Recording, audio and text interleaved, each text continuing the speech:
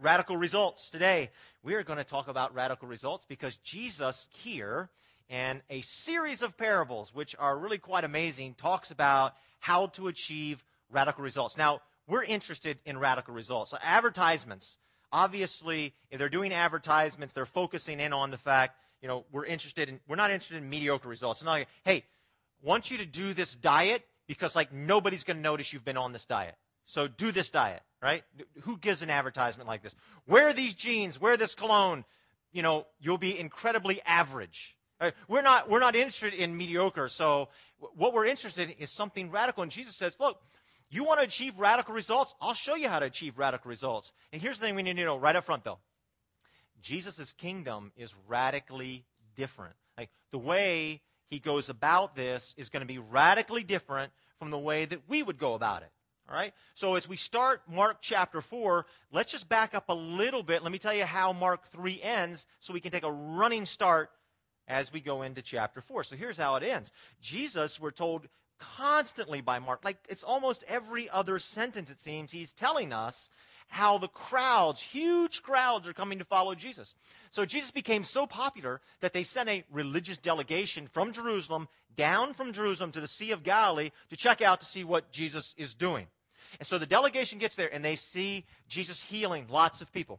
They see that Jesus is an incredible preacher, and he really knows the Bible, and he's right on. He's a great teacher, great preacher, healing people. He's loving on people. He's helping people. He's healing people. He's very humble. And they look at that. They go behind closed doors. They have a little committee meeting. They come out, and they say, here's our verdict. Jesus is demon-possessed. That makes perfect sense. But they go farther. They say, he's not demon-possessed by any kind of demon. There's a specific demon in charge of Jesus' life. This is what the religious people say. And that demon his name is called Master of the House. So they say this to Jesus, and Jesus says, well, that's really interesting, because I am the master of the house. That's how chapter 3 ends. That is really important to understand as we jump into chapter 4. Jesus Christ is the master of the house. Let's pray. Heavenly Father, speak to us today. We've all come, different backgrounds, different places, different feelings this morning, different things, different challenges that we're facing. Father, speak to us. Help us to understand your word. Help us to understand the message of Jesus Christ, which is the gospel. Help us to understand and allow it to sink down deep into our very being, that we might achieve radical results. In Jesus' name, amen. Chapter 4 is an extremely important chapter in the book of Mark, and here's the reason why. There's almost virtually no teaching by Jesus in the entire Gospel of Mark. Mark is very interested in what Jesus does, not what he teaches. However, in Mark chapter 4, we get almost an entire chapter. So if you have a red letter Bible, you know what that is? It's where Jesus is in where all of his words are in red. All right, almost the whole chapter is nothing but a sea of red because he teaches the entire chapter. So we get all this teaching. Why? Why do we get this teaching? Because we're at a critical moment. He has done so much. He has said so much. And now he's saying, I want to tell you how I'm going to run my house. I am the master of the house. Here is my business model, right? We're familiar with business models. Here's my business model of how my house is going to run and how my followers should function. And it's going to be radically different from what we thought before. Let me tell you one other thing before we read it. We start reading the first one, and that is this. It says that Jesus, after he tells his first parable about the soils, it says he gets it done. He tells it the first time, and that people couldn't understand. And so his disciples come to him and says, we couldn't quite understand that. Can you explain it? And then it says, those who were with Jesus could understand, nothing was fuzzy, things became clear if you were with Jesus. Now, in Mark chapter 3, when Jesus calls the disciples, it says he calls these disciples so they could be specifically, quote, with him. And now, after the first parable is given here, he says, those who were with him could understand him. At the end of Mark 4, this is 3 times. At the end of Mark 4, it says, those people who were with and around Jesus were given understanding. This is what I want to say to you. There's something about being in the presence of God that things that are fuzzy, and there's a lot of things in life that can be fuzzy, become clear. There's something about being in the presence of God, things that are fuzzy in life become clear. We've been talking about something called the Grace Encounter for the past month. What is the Grace Encounter? Grace Encounter is simply this. You follow me on Twitter, and I send a tweet. I send a tweet like once a week, and it's simply this. Let's pray that everybody experiences the presence of God on Sunday. Is that working? Is that working? Exponentially, I've received comments and emails from people who said, people who don't even know about the Grace Encounter. Says, I happen to go to church today, been to church all my life. I experienced the presence of God like I've never experienced before. I actually had somebody email this past week and says, you know what? Things were a little bit fuzzy for me, my own terminology that they were given. All of a sudden I understood. I felt God's presence and I understood. Why am I telling you this? Because God wants us. The number one thing people desire is to be in the presence of God, and things are fuzzy unless we get in the presence of God. Why go to church, everybody, unless we're going to meet God? Are we kind of just wasting our time? Shouldn't this be what we're about, to meet God? So I send this tweet. Now, I had a lot of people say, I don't have a smartphone. So it's really important that we all kind of pray. It's not a long prayer. Like I sent a tweet last week, pick up your hammer and swing it as hard as you can. That was the tweet. You'd had to be at one of the other sermons to know what that meant. But that means, just pray a quick prayer. All of us praying at the same time. 150 people praying, God, let us all experience your presence. So a lot of people say, I'm not on Twitter. So in your bulletins, you can sign up for a text message. Why is this so important? It's really important that all of us at the same time, because Jesus says where 2 or 3 are gathered, united together in something, okay? So we all are praying a simple prayer at the same time. You have to pray for an hour. Last night I sent the message, and I got down on my knees with my family, and we just said, God, let us experience your presence. Boom, that's it.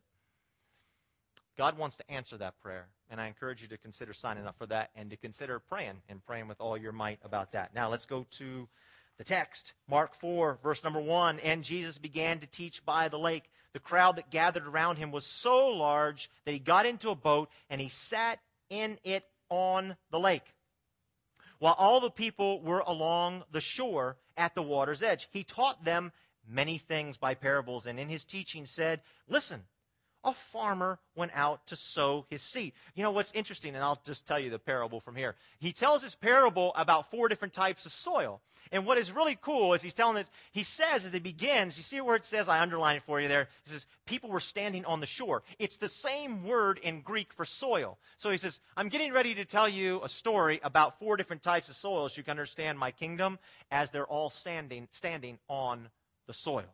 Now, what we're told is this. This farmer, he goes out and he's sowing seeds. And there's 4 different types of soil. There is this hardened soil, right? It's the path soil. It's hard as a rock, and the seed can't. It's just hard. Seed can't because it's been trampled by people walking on it.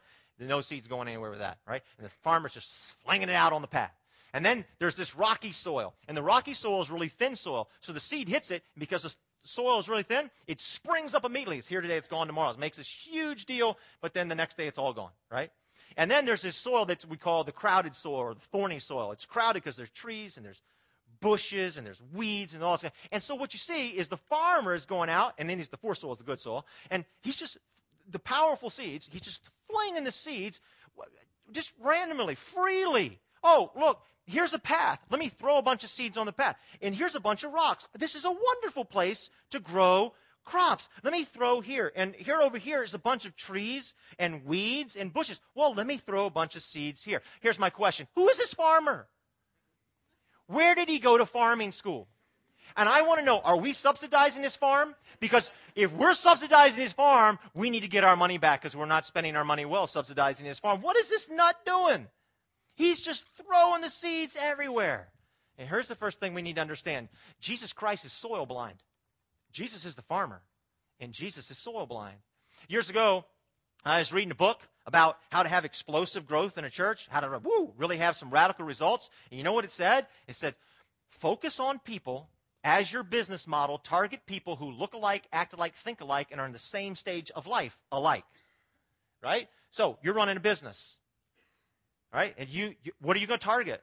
Jesus says, we're going to target everybody.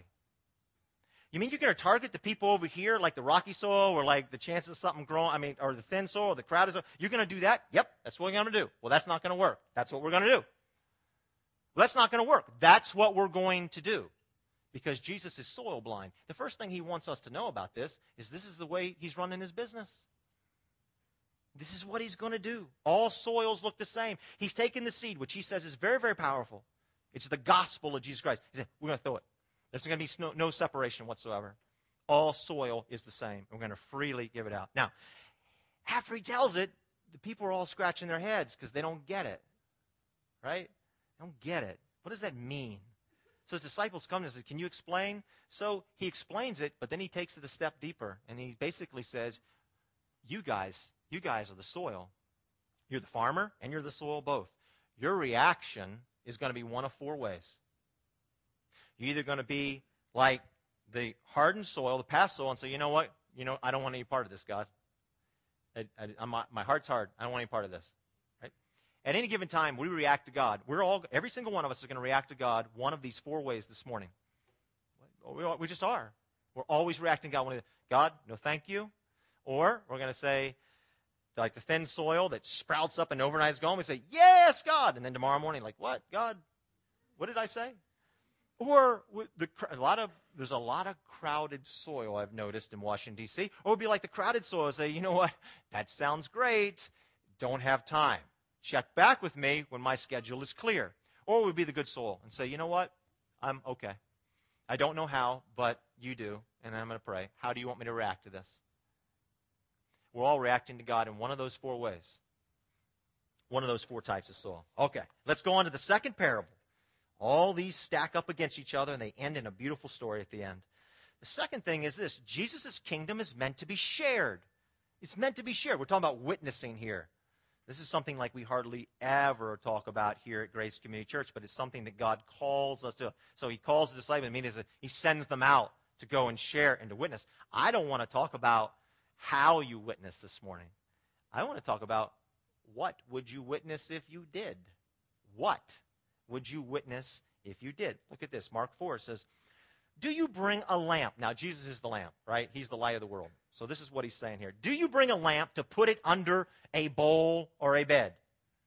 So immediately on the heels of him telling he's soil blind, they're like, this isn't going to work. Can we just keep this the disciples think, can we just keep this amongst ourselves? Because this isn't really a good business model.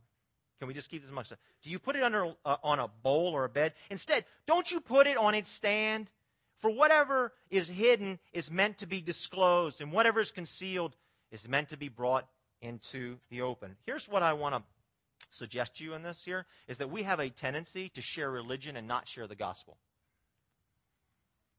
And if we're sharing religion, we just shouldn't share it all. If we're sharing the religion of Christianity, we just shouldn't share it all. We should just stay quiet. What Jesus is saying here is share me. Jesus is the gospel. He is and so what we should do is we should share the gospel and not religion. But we have a very strong tendency to be pulled down to sharing religion, which gives no results at all. So what is the gospel? Just brief review from last week. You'd have to listen to last week's message, which is on our website, to fully understand this. Just brief review. Contrasting religion and gospel. Religion is this. I obey, therefore I'm accepted. I'm good. I'm obey. I do these things. I get the sin out of my life, therefore I'm accepted. That's religion. Here's the gospel. I'm accepted and I'm free to do anything I want. Because I'm accepted. Because I have said, yes, I want you to be the Lord and Savior of my life. I'm now free. Boom. Do anything I want. Go and just send it up as much as I want. I will never be rejected. I am accepted. That's gospel. It's gospel. Religion says the good are saved and the bad are rejected. The gospel says the bad are saved and the good are rejected. I didn't come to call the healthy. I've come to call the sick. Religion says, any religion, pick it. It says, Holy Scriptures, whatever their Holy Scriptures are, of any religion, it says, here it is. Okay, if I do this, I will be accepted by God. You know what the gospel says? God, I can't do this. And he says, good, you're in. Wow, that is really different. So last week, I got a little amped up. You know, when you're trying to really explain something, maybe you can just, so at one point I said, just go and sin all you want. And I was thinking to myself later that, maybe since we are a church, that I shouldn't encourage sin so much. So I just want to clarify, if I can, just a brief point here. 1 Corinthians 10:23 says, everything is permissible, but not everything is beneficial. There's a story in the Bible about a woman, it says that is caught in the act of adultery. And she's brought to Jesus by a group of people who are just trying to frame Jesus. They're trying to put him into a corner where he would have to say, okay, stone her. He's trying to frame her. And it's kind of a bizarre story right from the outset because it says she's caught in the act of adultery, and yet, where's the guy? Like, you didn't see the naked man running from the room? I didn't see the naked man. No naked man. And so she's brought, it's kind of a really shameful situation. What's really cool is Jesus shames the people who are shaming her. And that's when you want to say, go Jesus, man. And he just nails them. He humiliates them, and they walk away. Now, when he's done, and he bends down to her, and he says, your sins are forgiven. Now go and sin no more. What was he saying when he said, go and sin no more? Was he saying, hey, look, if you sin again, I'm not going to claim you. You're toast. You're rejected. If you do this or any other sin again, it's over. Is that what he was saying? Well, that would totally, the whole story is just blown, because that's not the sentiment of the story or the gospel at all. He's saying something completely different. The gospel is we're free to do anything we want, but should we? Is it beneficial? Jesus, like any good father, says to this woman, you are forgiven, you are accepted, but there's a much better way to live than this. Isn't that what any parent would say to their child when their child is on the wrong path? Would you say to them, I disown you, never want to see you again, you make me sick, I reject you? Is that what a good parent would do? Would a good parent do that? A good parent would claim that child. A loving parent would never reject that child, right? But would say there is a better way to live. There's a wiser way. So, 1 Corinthians 10, everything's permissible, but not everything's beneficial, is it? It's not. If I live any way I want and just ignore everything in the Bible, not only am I going to hurt myself, I hurt a bunch of people around me. Here's the thing. Listen to this. Look. When somebody has accepted religion, and they sin, they fear the wrath of God. When somebody has accepted the gospel and they sin, they fear they've broken the heart of God. There's a tremendous difference between the two. Religion is death, everybody. It's leading to death. Some of you have seen the Pew survey. I know a bunch of you did because all kinds of people sent it to me this past week. Pew study that was done recently. Fastest growing religion in America is no religion at all. You know why? Because religion's dead. And what Jesus says to us last week is religion is actually of the devil, and it leads nowhere. Where the power is, as Romans 1:16 tells us, is in the gospel. I'm not ashamed of the gospel of Jesus Christ because that's where the power is, not in religion. There's a big difference between the two. And that is meant to be shared. Now, with all that background I just said to you, I want to say this. We have a tendency to always digress downwards to sharing religion and not sharing the gospel. All right? So, recently, somebody sent me a video about, there was a number of pastors together in a gathering. And they were saying these things like this. They said, you know what? It's time for pastors in America to be radical. Well, that got my attention because we're doing this series called Radical Shift. I said, okay, radical. Good. It's time to be bold. That got my attention too. Okay, to be bold. And then they said this. There was 3 or 4 pastors. And there was a TV celebrity. I don't know who it was, but I knew he was some TV celebrity. He got way up in the camera, and he said, what are you pastors afraid of? And I have just enough testosterone pride in me that when somebody looks at me and says, you're afraid, don't call me. You know what I'm saying? I'm not afraid. What do you got to say? And then they went on to say, they said there was a gathering of a bunch of mega pastors. I don't know who the pastors were. All right. They were telling this story. All these mega pastors. We need to be bold. We need to be bold to do what? What am I afraid of doing? Here's what you need to do. Be bold. You need to go out and tell America it's under judgment. And tell people, Americans, under judgment because of your sin. You're sinning too much. You're sinning too much, and you're under judgment. And you better stop your sinning, and until you do, you will be under judgment. You need to repent of your sin. Say it was sin, sin, sin. You need to be bold and preach sin. That's religion. It's very biblical. It's very biblical. Elijah did it, right? You read through he just hammers. John the Baptist was pretty good at it too. Isaiah and Jeremiah. It's very biblical. There's only one problem. I don't read anywhere in the Bible where we're called to be followers of Elijah or John the Baptist. People tried to follow him. He says, no, don't follow me. Follow Jesus. And Jesus doesn't hammer religion. He hammers away on the gospel. This is why earlier in Mark he says, you can't take the new wine, which is gospel, you can't take it and mix it with the old religion. Because if you put the new wine in there, it's going to blow it wide open. So my question is this. When you do share, and we all should share, are you sharing religion or gospel? And for me, I notice that I'm always drawn to sharing with people religion, and I have to check myself all the time and make sure I'm actually sharing the gospel, because the gospel is where the power is. We all know what it looks like, right? Don't we all? Haven't we encountered somebody sharing religion? It's nasty. It's hurtful. I hear stories all the time. Oh, yeah. I grew up in a family or this, or I had an uncle or had an aunt. Man, they were just, and I didn't go to church forever because of it. No life in that. So we have to think about what we share. Okay. Next one. Next parable. Jesus' kingdom is a powerful mystery. It's a powerful mystery. This is what it says in Mark chapter 4. It says, Jesus speaking, this is what the kingdom of God is like. A man scatters seed on the ground. Listen to this. This is fantastic. Night and day, whether he sleeps or gets up, the seed sprouts and he grows, though he does not know how. Now remember, we're talking about a business model here. The first piece in the business model was we have no target audience. It's just everybody. Like we see a bad opportunity and we run headlong into it by throwing the seed. Great business model. The next point of it is we tell people, hey, look, you're not special. It's all the same. It's all about not religion, not about control, not about pride, it's not any of those things. It's about the gospel. And now we're saying to this, you're going to achieve radical results. And how are you going to achieve them? You say, I don't know. He says the seed goes into the ground and he has no idea. Can you imagine standing before a group of people who you're trying to get money from and say, I want to present you my business model. And they say, well, can you tell us one thing? How's it work? I have no clue. Well, let's just open up the bank and give you all of our money, because this is obviously going to be awesome. The gospel does not leave room for our pride, does it?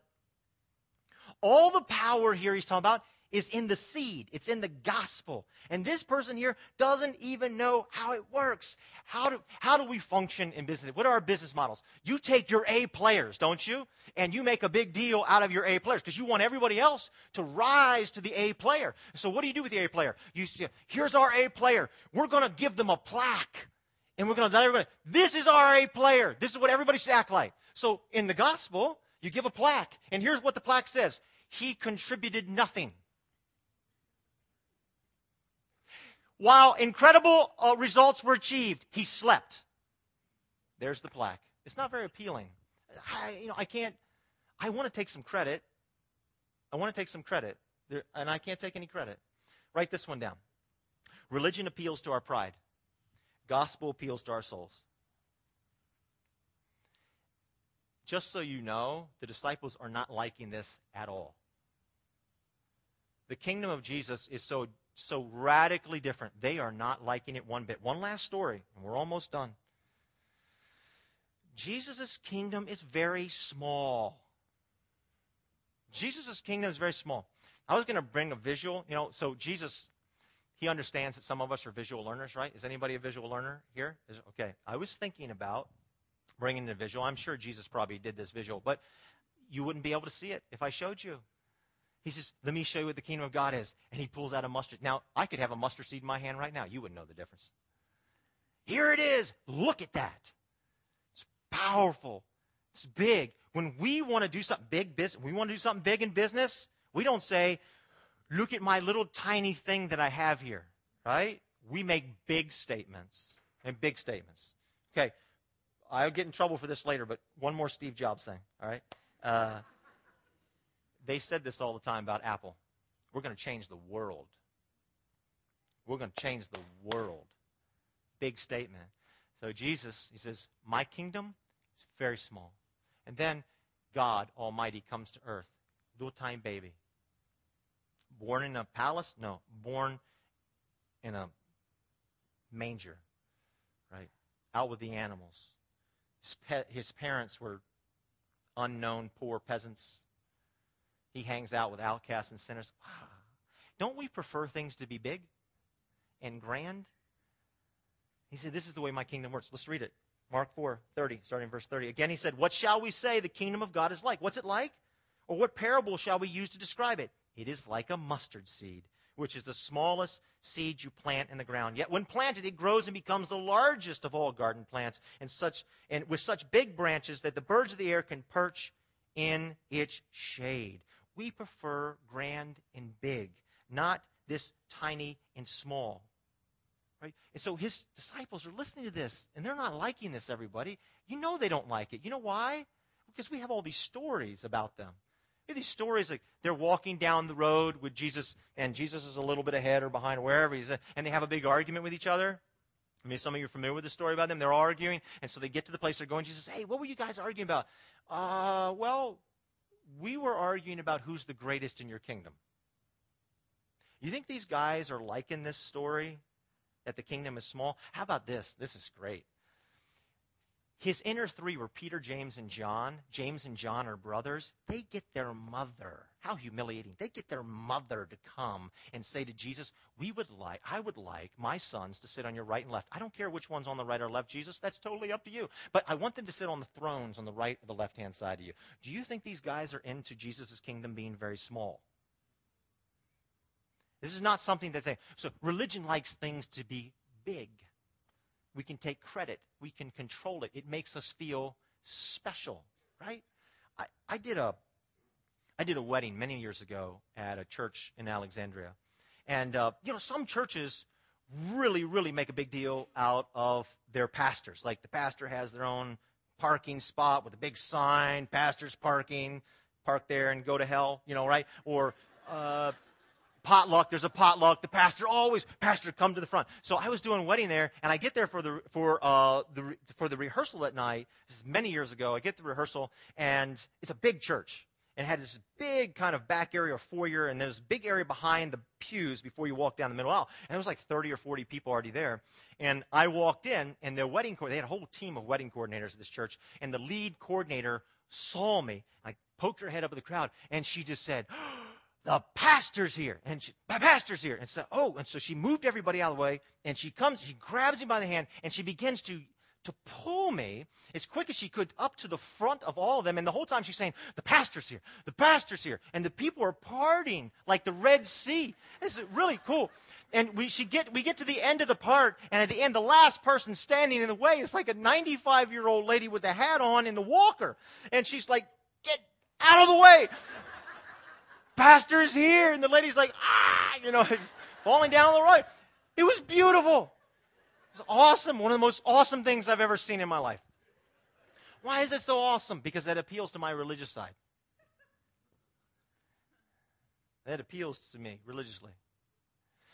But as far as gospel goes, it doesn't work. It's very small. I can't take credit. I believe firmly that we get to the end of this, and the disciples are thinking to themselves very strongly, we don't like this at all. We feel, Jesus, that your business, you might be a great preacher, but as a CEO, you absolutely stink. This is not going to work. But even if it was to work, we don't want it to work. And then, here, you know how it ends? All these incredible teachings, these parables, and then why does Mark tell us the very next thing to happen is Jesus is already in the boat, the other disciples get in the boat, and they go across to the other side, and then something fantastic takes place. They're going across to the other side of the lake, and this incredible storm breaks out. Now, listen. The Sea of Galilee is 700 feet below sea level. Just 30 miles away is Mount Hermon. It is 9,200 feet above sea level. Think of that gap, that distance. The cold air from the mountains, 30 miles away, hits the warm air from the Sea of Galilee, and it creates fantastic storms. And a fantastic storm hits them. Now, these are fishermen. Like they grew up on the lake. They know all about the storms. But they're so freaked out about this storm that we're going to die. We are going to die. And we're told this, that Jesus is at the front of the boat, and he's sleeping on a cushion. Now, I got to take the time out and tell you something that's kind of cool right here. When you analyze eyewitness testimony, a whole book was written on this. When you analyze eyewitness testimony, you try to figure out, is this eyewitness telling the truth or not? And so when somebody is a genuine eyewitness of a story, they give you random details that doesn't push the plot along at all, like sleeping on a cushion, or there were other boats around Jesus. When somebody fictitiously is saying, fictitiously of an eyewitness story, they give you details that push the plot along. So when people, this is not Bible, everybody, this is just the way we understand truth. The way we understand. When somebody is giving you genuine eyewitness, they just happen to remember random details, like Jesus sleeping on a cushion. It is another solid proof that this is an eyewitness account, that what we read in the gospel is true. Okay? Although people tell you the contrary, it's just a bunch of myths. No. This is standing up against solid reason and the way we understand eyewitness testimony. Back to the story. They wake him up in the cushion. He looks around, and he does this. You ready for this? This fantastic storm. He just says, quiet. Now, in an instant like that, we're told that it goes completely dead calm. So we have raging seas, lots of wind, boats just rocking, and all of a sudden, bam, sea of glass, and not a whisper of wind at all. Now, they just had their prayer answered. We're not going to die. We should be really excited about it. Think about that. What if you ever had your prayers answered like in a huge way, like way beyond what you ever thought or imagined? Would you be happy? You know what it says about them? They were terrified. Why were they terrified? You know why I think they were terrified? Because they're realizing at that moment, oh my gosh, he is the master of the house. He is God.